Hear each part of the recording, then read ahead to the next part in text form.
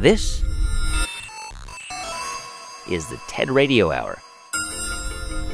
Each week, groundbreaking TED Talks. TED Talks. TED. Technology. Entertainment. Design. Is that really what it stands for? I've never known that. Delivered at TED conferences around the world. It's the gift of the human imagination. We've had to believe in impossible things. The true nature of reality beckons from just beyond. Those talks, those ideas, adapted for radio. From NPR.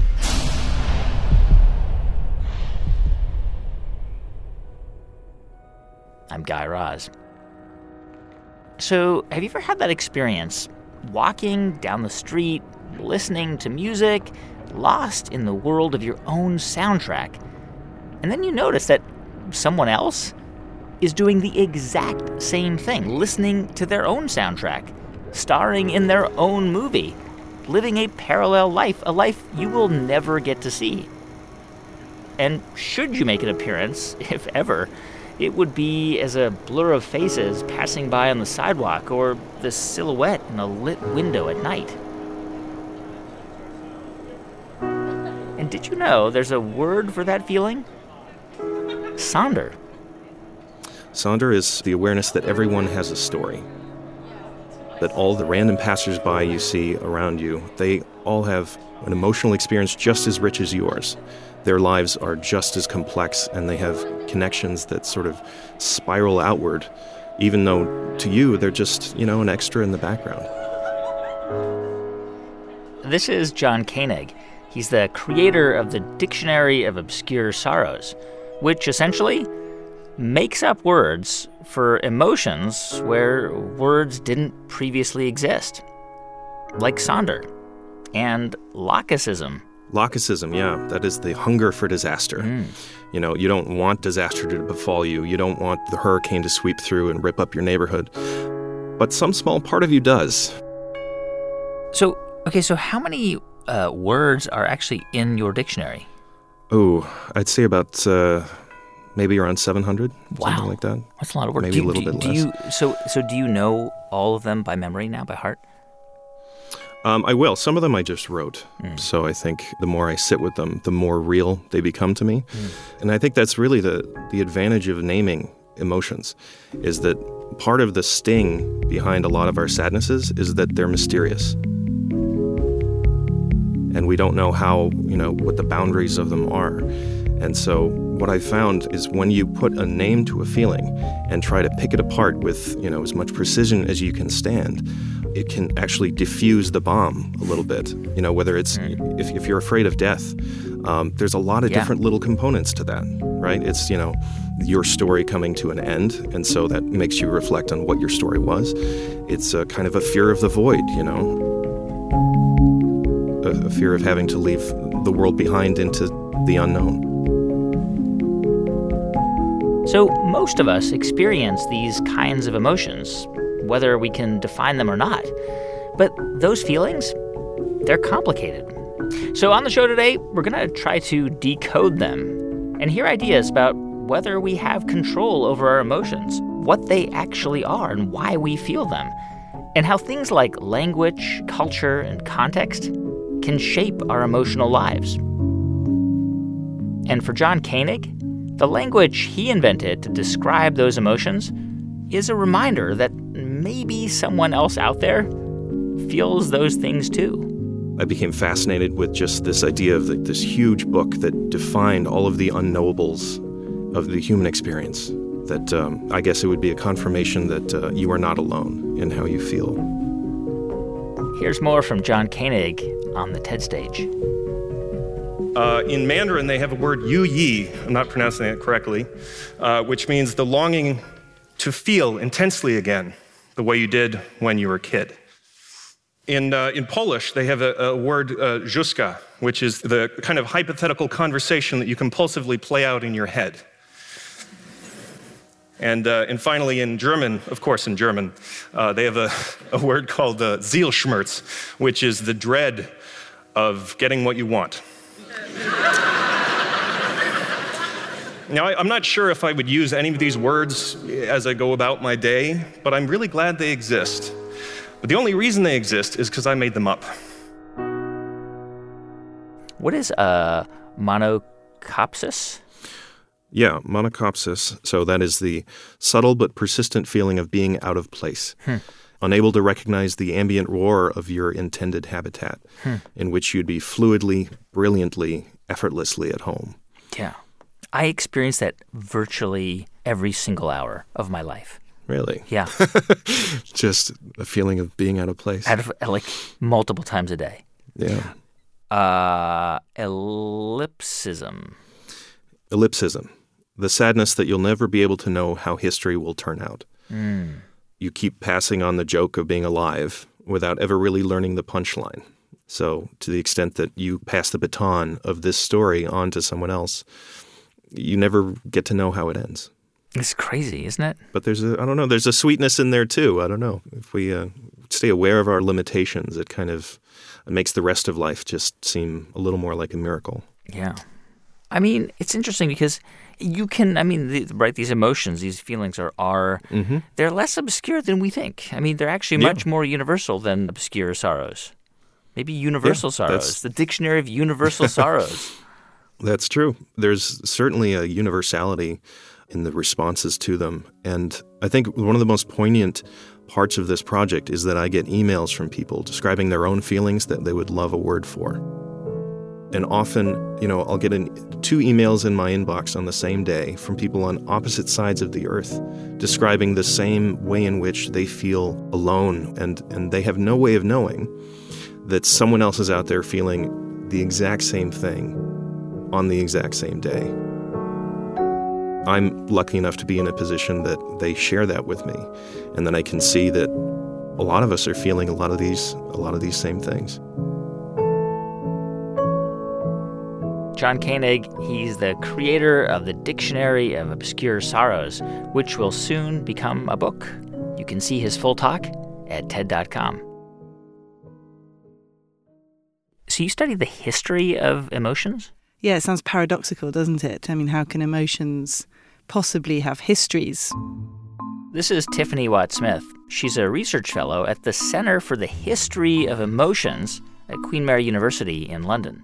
We talk about history as something which changes and it mutates over time, and yet we think of emotions as being these kind of universal fixed points in human experience.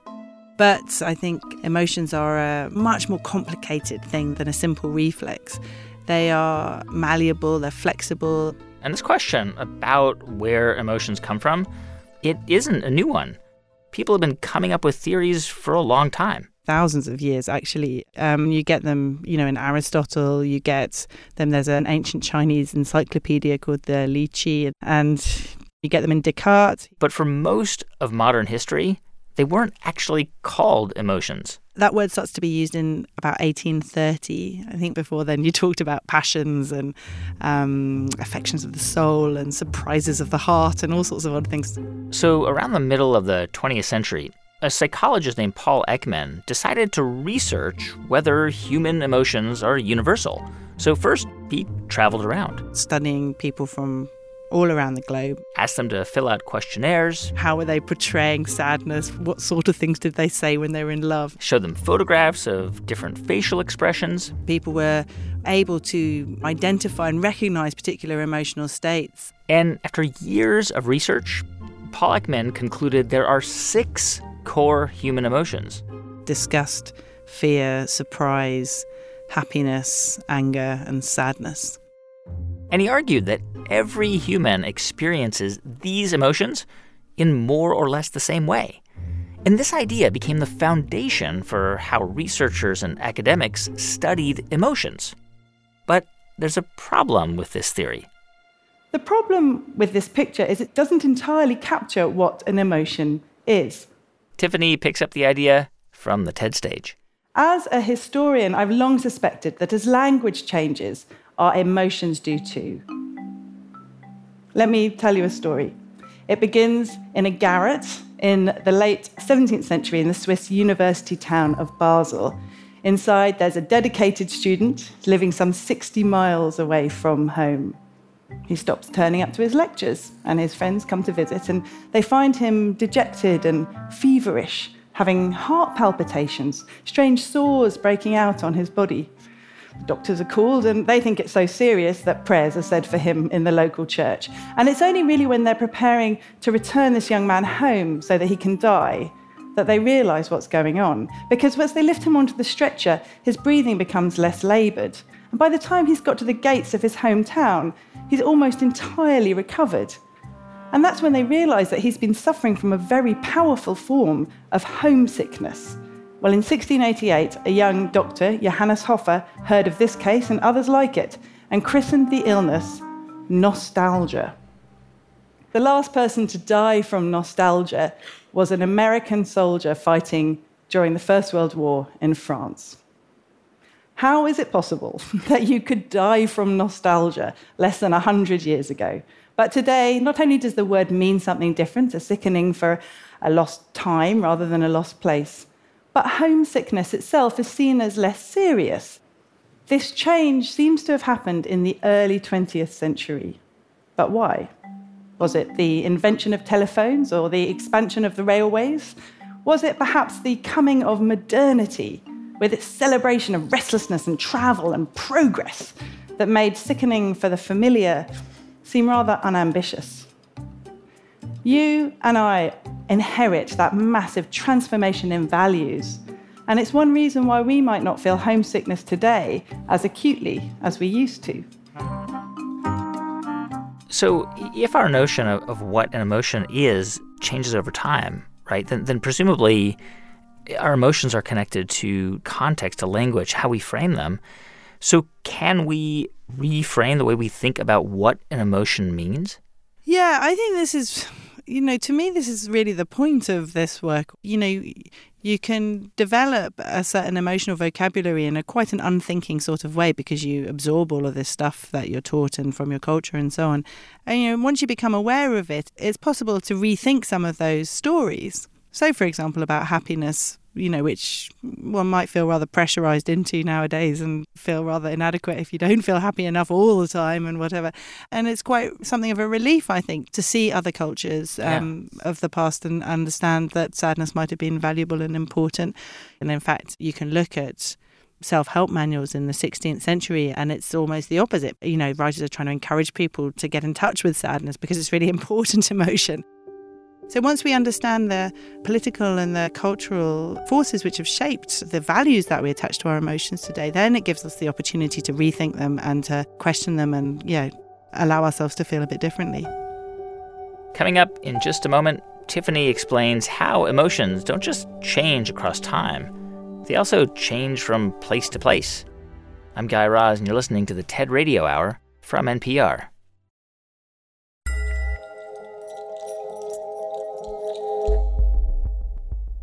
Hey everyone, just a quick thanks to two of our sponsors who help make this podcast possible. First, to Kumon, who ensures kids get the best possible foundation in math and reading, along with essential skills for success. In Kumon, kids as young as 3 advance through concepts incrementally, working daily and getting preschoolers kindergarten ready and challenging older kids.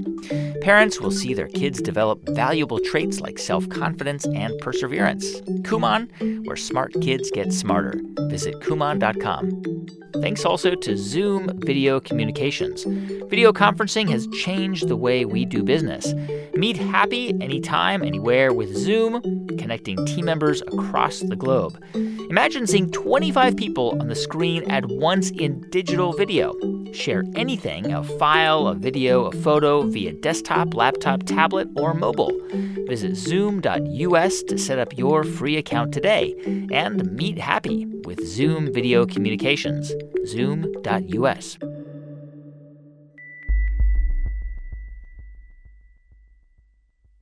This week on Invisibilia, we ask, what's the best way to lose? We look for clues in beekeeping, grammar, and in my 74-year-old mom's desire to jump out of an airplane. All right, guys, I'm going to start getting load 1 trained up. I'm so excited.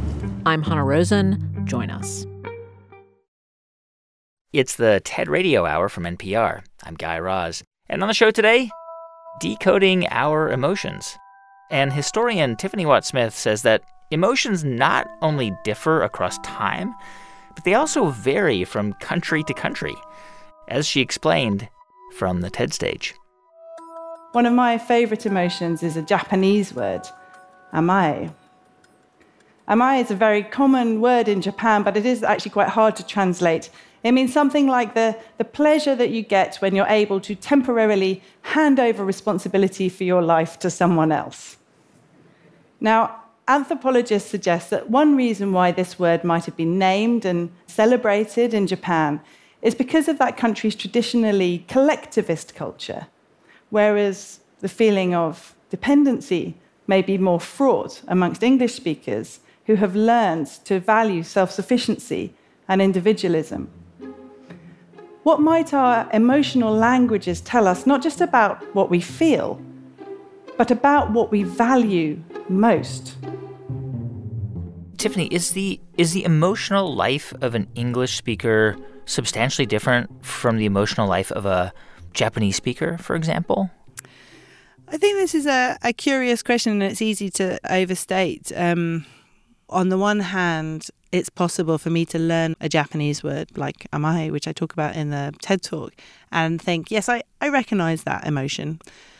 But at the same time, it's remote enough that I might not let that feeling come to the foreground of my mind, and therefore it doesn't become part of my experience in quite the same way as it would do if I definitely had a word for it. Right. But I mean, I guess I always assumed that, like, it doesn't matter where you go in the world, but if someone dies, like if a child dies, a parent grieves and experiences sadness. Or if a child is born healthy, a parent or a caregiver experiences happiness. Or if somebody steals your cow or fires you from your job, you experience anger, right? Like those feel pretty universal. Like that certain experiences trigger a feeling that most of us feel.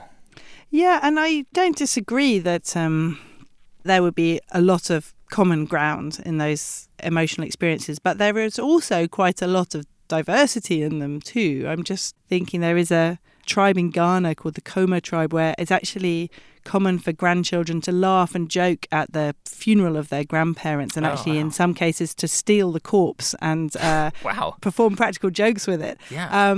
That's part of the funerary activities. That's what happens. And in fact, I mean, there are some funerals that I've been to where people have been encouraged to laugh. Right. So actually, it's easy to look for common ground, but also perhaps it's important not to do that at the expense of recognizing differences. And probably in time, there'll be a different way of thinking about emotions all over again. Tiffany Watt-Smith. She's a research fellow at the Center for the History of Emotions at Queen Mary University of London. You can see her full talk at TED.com.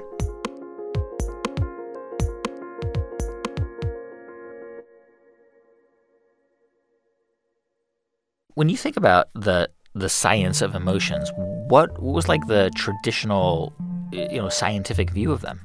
Well, when I entered graduate school, the assumption was that your brain comes pre-wired with the so-called basic emotions: anger, sadness, fear, disgust, happiness, and surprise. This is Lisa Feldman Barrett. She's a professor of psychology at Northeastern and a researcher at Harvard Medical School. And Lisa's at the forefront of changing, even upending, some of our old assumptions about emotions.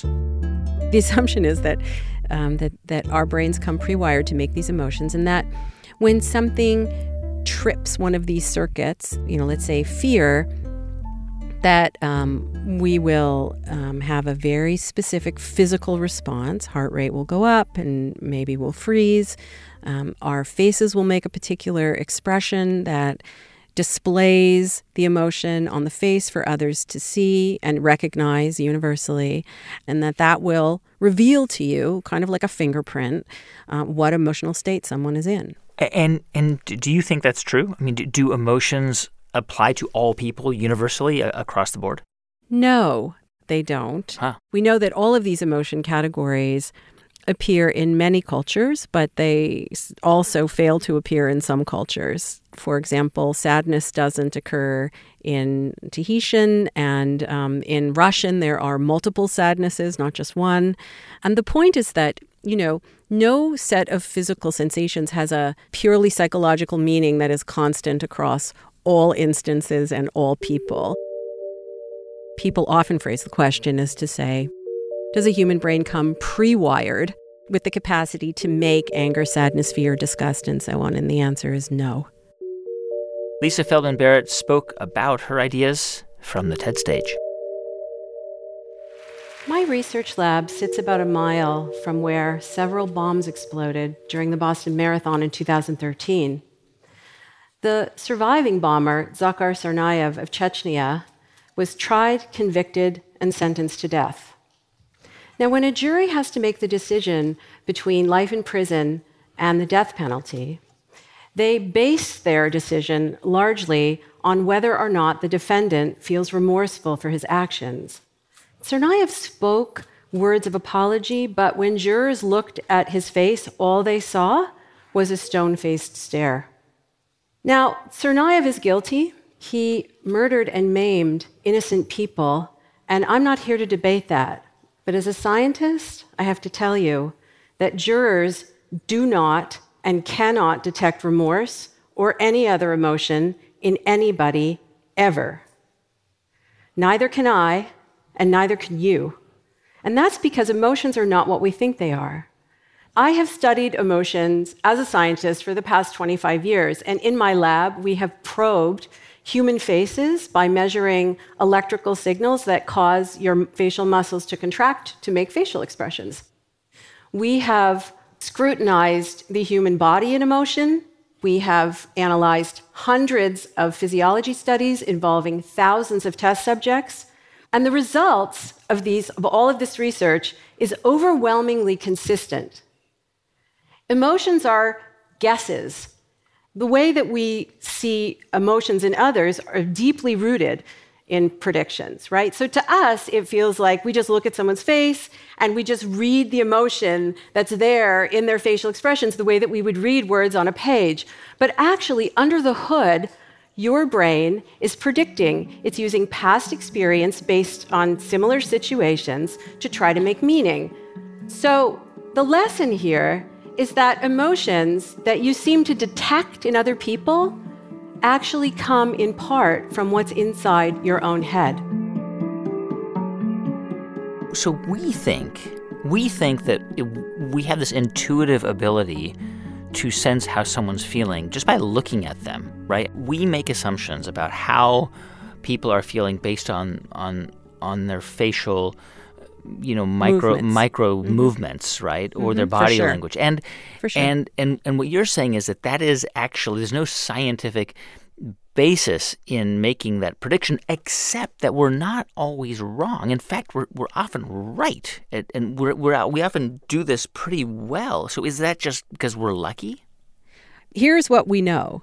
We know that there's no single objective fingerprint, single objective measure for any emotion that holds across instances, across people, across cultures. My husband, for example, makes a full-on scowling face when he is thinking very deeply.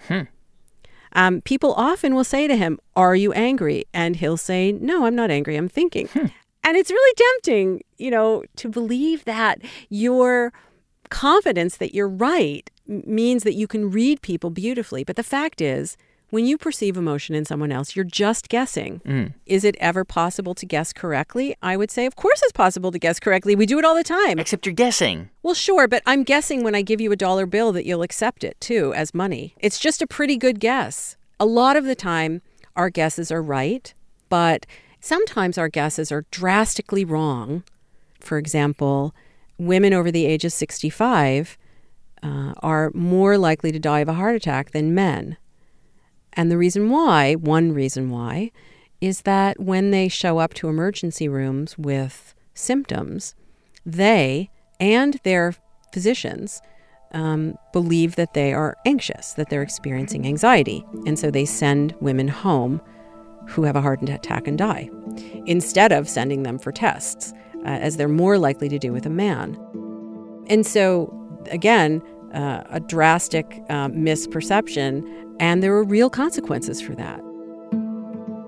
And so here's my concern. Tech companies, which shall remain nameless, well, maybe not, Google, Facebook, are spending millions of research dollars to build emotion detection systems. And they are fundamentally asking the wrong question because they're trying to detect emotions in the face and the body. But emotions aren't in your face and body. Physical movements have no emotional meaning. We have to make them meaningful. A human or something else has to connect them to the context, and that makes them meaningful. That's how we know that, a smile might mean sadness, and a cry might mean happiness, and a stoic, still face might mean that you are angrily plotting the demise of your enemy. Now, if I haven't already, gone out on a limb, I'll just edge out on that limb a little further and tell you that the way that you experience your own emotion is exactly the same process. Your brain is basically making predictions, guesses, that it's constructing in the moment with billions of neurons working together. Okay, so what I'm wondering is, if our emotions, like fear or anger and all the others are, as you say, just guesses or predictions, do they have any real intrinsic meaning? Well, I think I would answer that question in two parts. If you're asking me, does anger have an intrinsic meaning? I would say no, it has no intrinsic meaning. If you say, does an instance of anger have an intrinsic meaning in a particular situation, I might be tempted to more likely say, yes, for you, in that situation, anger is real. It's very real. It's real in the same way that money is real. It's real in the same way that even something like the presidency, president has powers, not because the president is endowed with those powers by nature, but because we all agree that the president has powers, right? That was even true of kings and queens. Right. People used to believe they had intrinsic powers from God, but actually they just had power because we all just agreed that they had power, and then they did. So it's real because we believe it's real. Yeah, not only do we believe it's real, I would say we believe it's real, and so it becomes real because we believe it's real. It's a little bit like your question of, everybody's question really is, emotions. Are emotions hardwired, or are they cultural artifacts? And I would say, well, that's a false dichotomy. They are cultural artifacts that are made in your brain. Your brain is a cultural artifact to some extent. You have the kind of brain that allows us to transmit culture by wiring the brains of the next generation to make perceptions and experiences in the same way that we do. And so similarly, I would say emotions are real. They're absolutely real. But they are real in a very situated way because we've learned and agree on how to make sense of particular sensations in particular situations. So in that sense, they really are a function of our collective imagination. Psychologist and researcher Lisa Feldman Barrett. You can find her full talk at TED.com.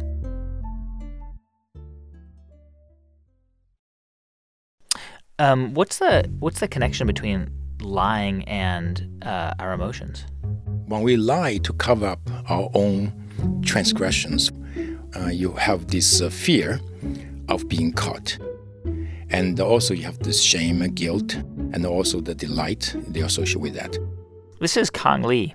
I study developmental neuroscience with a special focus on emotion, lie-telling in children and adults. And Kang says, specifically when kids lie, they learn pretty early on how to hide all of these emotions and control their facial expressions. You have to manage all your facial expressions, your body language, the words you're going to choose to make your lies stick. So I guess I should mention, Kang, that just like a couple of days ago, the remote control on our Google Chrome thing was broken. Mm-hmm. Like it was peeled back. Mm-hmm. Like you'd use jaws of steel to peel it back. And I looked at my kids. I said, "What happened?" And they both looked at me and said, "I don't know." I said, "You don't know what happened to this remote control?" And they said, "No." I said, "Did you break it?" "No." "Did you touch it?" yes, but we didn't break it. Exactly. Yeah, and they when they answer these questions, they actually look right into your eyes, right? They did not actually avert their eyes, right? Right into my eyes. No, I didn't do it. Yes, indeed. And then the majority of kids, when they lie, they actually look into your face and very seriously say, no, I'm talking about very young kids. These could be 2 years old or 3 years old. So they are very good at managing their facial expressions. Now, remember how Lisa Feldman Barrett just said that our ability to detect emotions in other people is unreliable?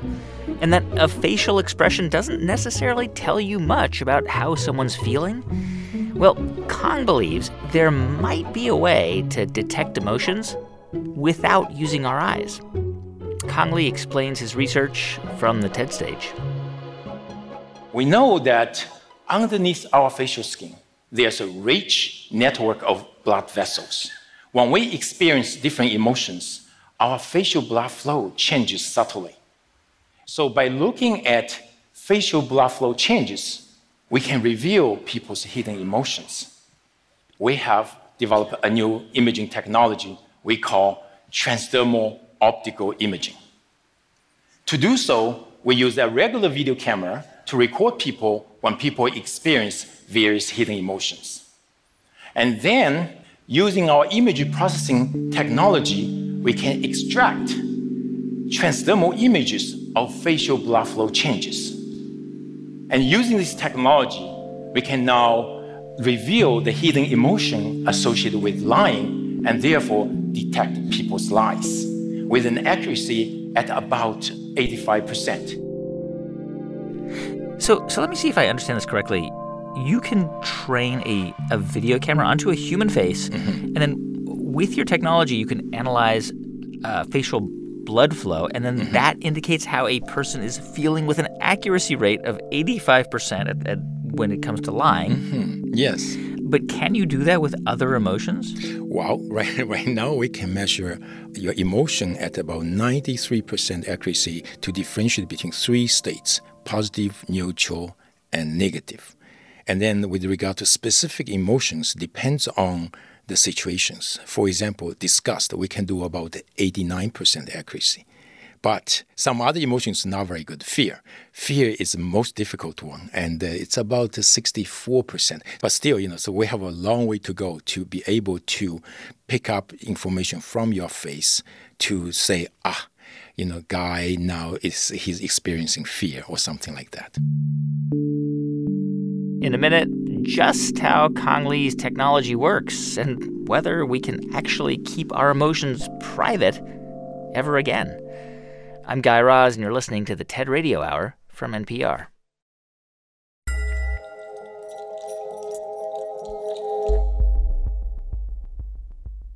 Hey, everyone, just a quick thanks to two of our sponsors who help make this podcast possible. First, to LegalZoom.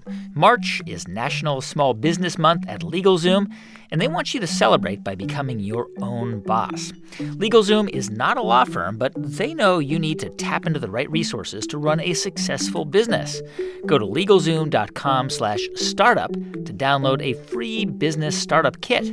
This offer is only available in March.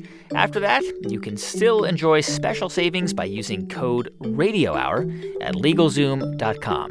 LegalZoom, where life meets legal. Thanks also to ZipRecruiter. Are you hiring? Every business needs great people and a better way to find them. Something better than posting your job online and waiting for the right people to see it. ZipRecruiter can help. Their technology identifies people with the right experience and invites them to apply to your job. Try it for free at ZipRecruiter.com/radiohour. ZipRecruiter, the smartest way to hire.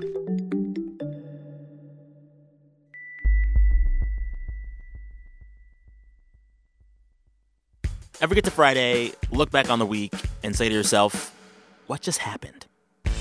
I'm Sam Sanders. Check out my podcast, It's Been a Minute, where every Friday we catch up on the news and the culture of the week and try to make sense of it all.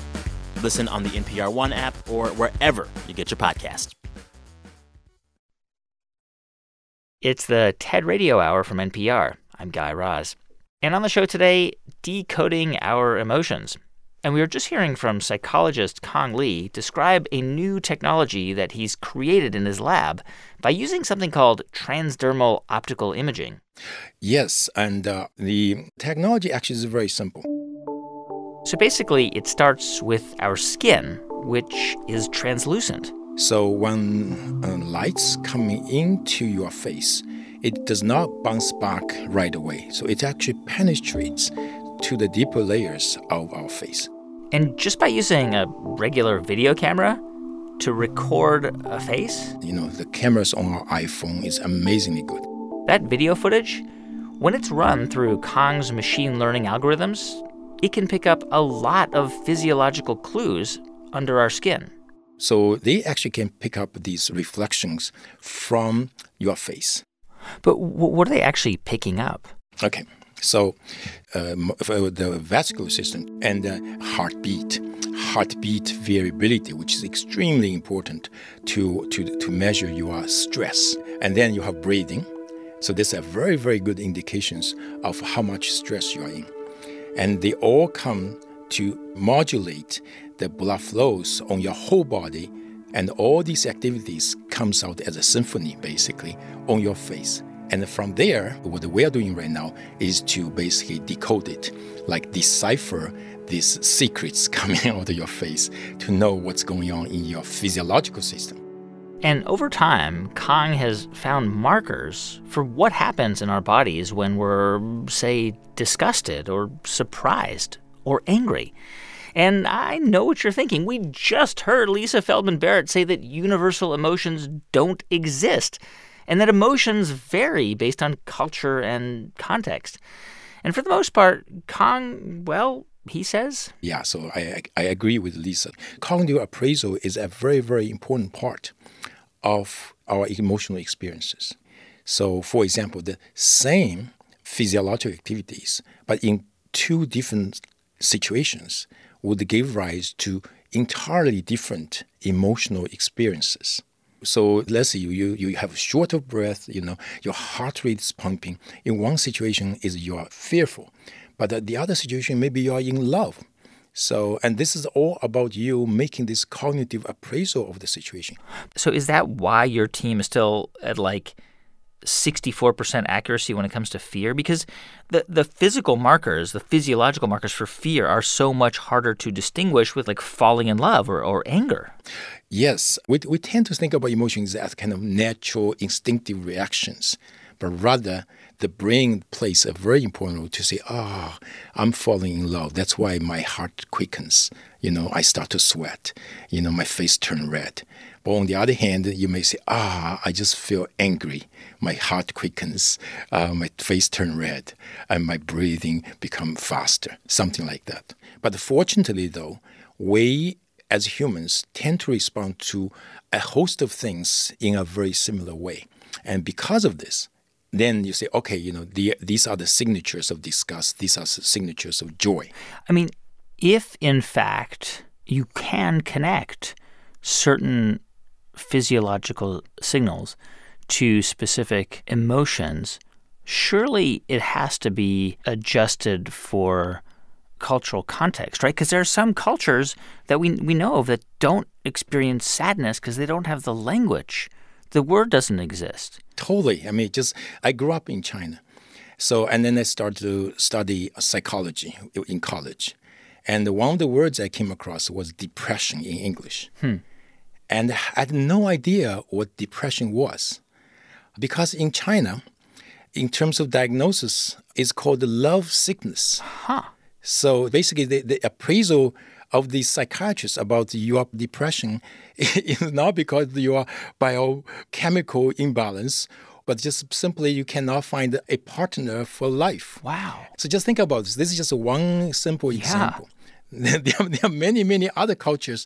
They may have language for certain emotions, but not for some others.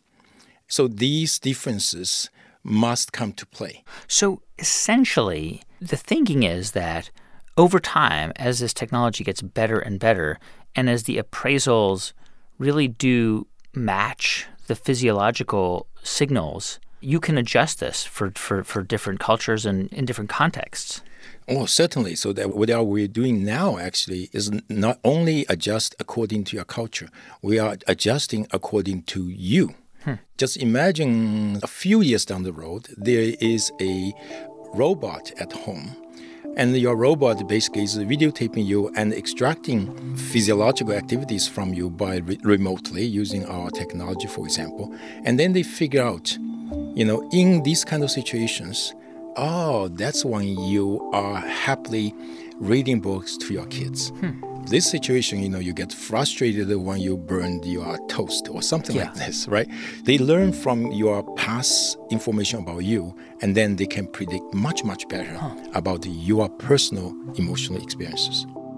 Okay, so there could be in the future a robot in your house that's just constantly assessing you based on your face and what's going on behind your skin, and just that could be a reality in the future? Oh, yeah, definitely. It's in the very, very near future, not remote future. So I don't want that future. Go back to the past. Why? Go back, future. That scares me. I don't want a robot knowing my emotions. Really? Because I thought this would be good.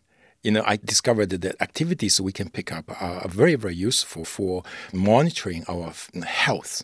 For example, we by looking at the facial blood flow changes, we discover some people have arrhythmia.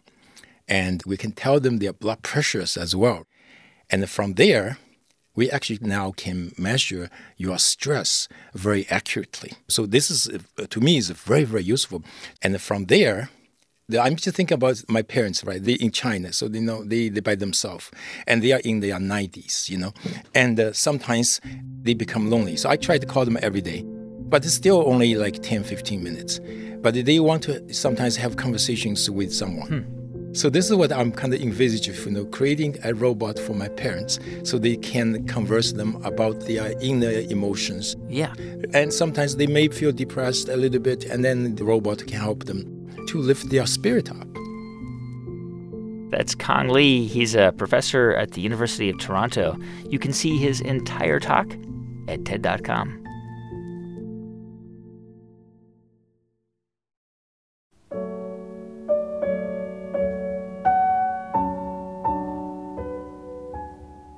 Musicians are people who have a natural ability to exist within the world of emotions and in some way or another try and relate that to other worlds that seem to present themselves. But certainly performers are not scared of emotions, which of course many people are. This is Michael Tilson Thomas. He's the music director for the San Francisco Symphony. We find the music an easier, more comfortable place for us to reveal what we're really feeling. Things that we'd think, oh, that's far too embarrassing for me to put into words. I'll seem too sappy or sentimental or whatever. But inside of the music, it's possible for us to confess to those things in a way that's very generous, very real, and allows us to hold on to our sense of balance with the bigger picture of the whole world. What do you feel when you hear classical music? When I hear classical music, I experience overlapping streams of different senses of time,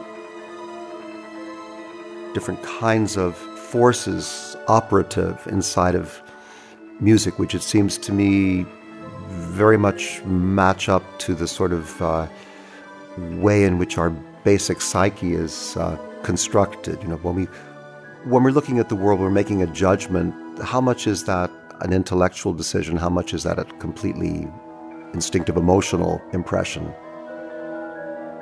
How much do we trust our heads? How much do we trust our hearts from moment to moment? And music is constantly shifting in its examination of those forces. And of course, music has a whole language as part of itself, which is called harmony, which since many hundreds of years has been exploring the complexity of emotional states and the way it's possible for you to feel happy, apprehensive, resentful, expectant, all at the same time. And for classical music, that language of emotion has evolved over centuries and centuries, as Michael Tilson Thomas explained from the TED stage. Every musician strikes a different balance between faith and reason, instinct and intelligence, and every musical era had different priorities of these things, different things to pass on, different whats and hows. So in the first 8 centuries or so of this tradition, the big what was to praise God. And by the 1400s, music was being written that tried to mirror God's mind as could be seen in the design of the night sky.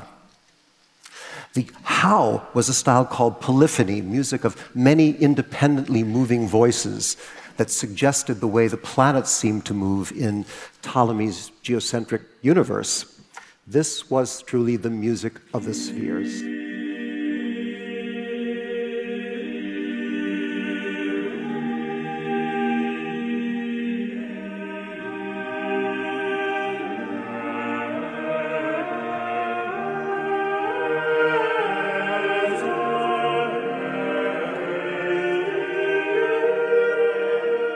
This is the kind of music that Leonardo da Vinci would have known, and perhaps its tremendous intellectual perfection and serenity meant that something new had to happen, a radical new move, which in 1600 is what did happen.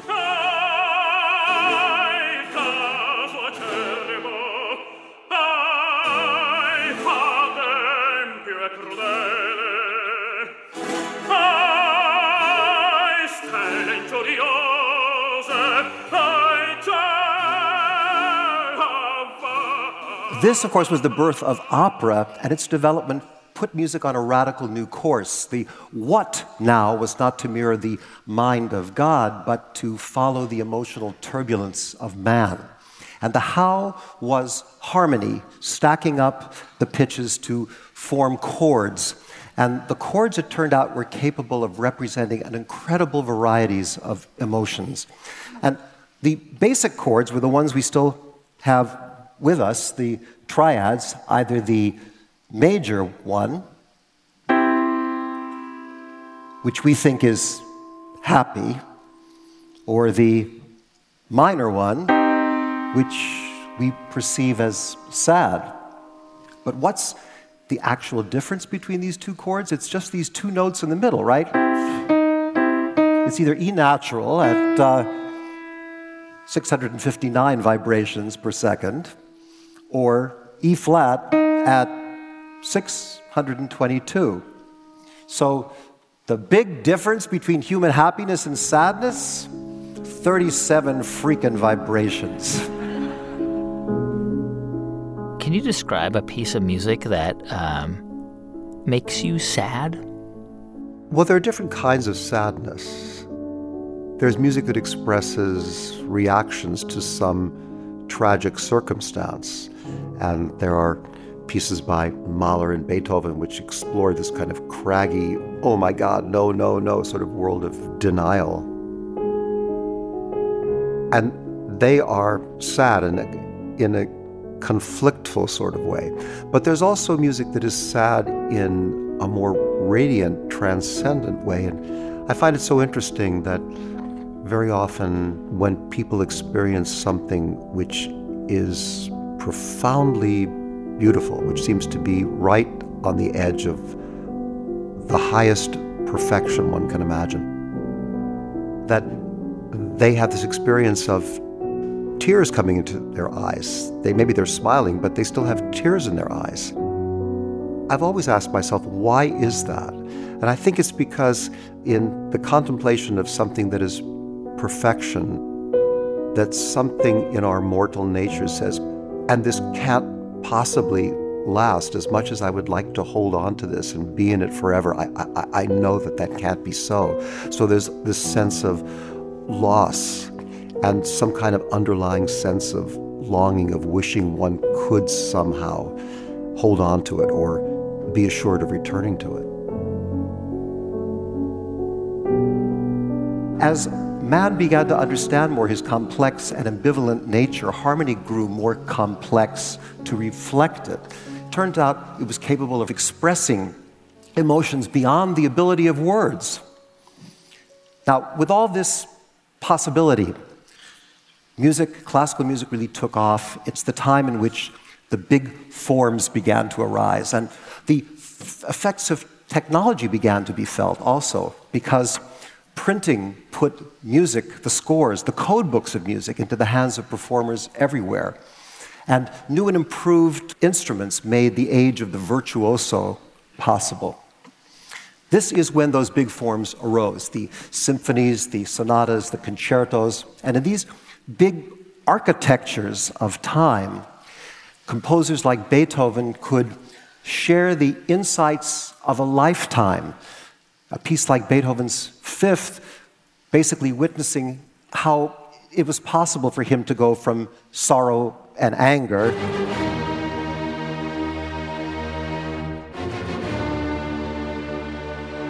over the course of a half an hour, step by exacting step of his route to the moment when he could make it across to joy.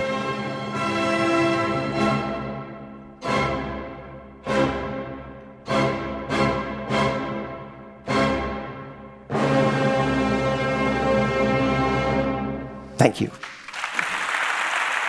That's Michael Tilson Thomas. He's the co-founder and artistic director of the New World Symphony in Miami and conductor laureate of the London Symphony. You can see his full talk at TED.com. Emotion. What are you doing? Oh, don't you know you'll be my ruin? Hey, thanks for listening to our show this week, Decoding Our Emotions. If you want to find out more about who was on it, go to ted.npr.org. To see hundreds more TED Talks, check out TED.com or the TED app. And you can listen to this show anytime by subscribing to our podcast. You can do it now on Apple Podcasts or however you get your podcasts. Our production staff at NPR includes Jeff Rogers, Sanaz Meshkinpour, Janae West, Neva Grant, Rund Abdel Fattah, Casey Herman, and Rachel Faulkner, with help from Daniel Shukin. Our intern is Diba Motasham. Our partners at TED are Chris Anderson, Colin Helms, Anna Phelan, and Janet Lee. I'm Guy Raz, and you've been listening to Ideas Worth Spreading right here on the TED Radio Hour from NPR. And one more quick thing. If you like the TED Radio Hour, you should check out a new podcast from TED called Work Life with Adam Grant. Adam's an organizational psychologist and TED speaker who we've had on the show before. And in Work Life, he goes inside some of the most unconventional workplaces to explore the ideas that we can all use to make work more meaningful and creative. It's available now, and you can find it anywhere you get your podcasts.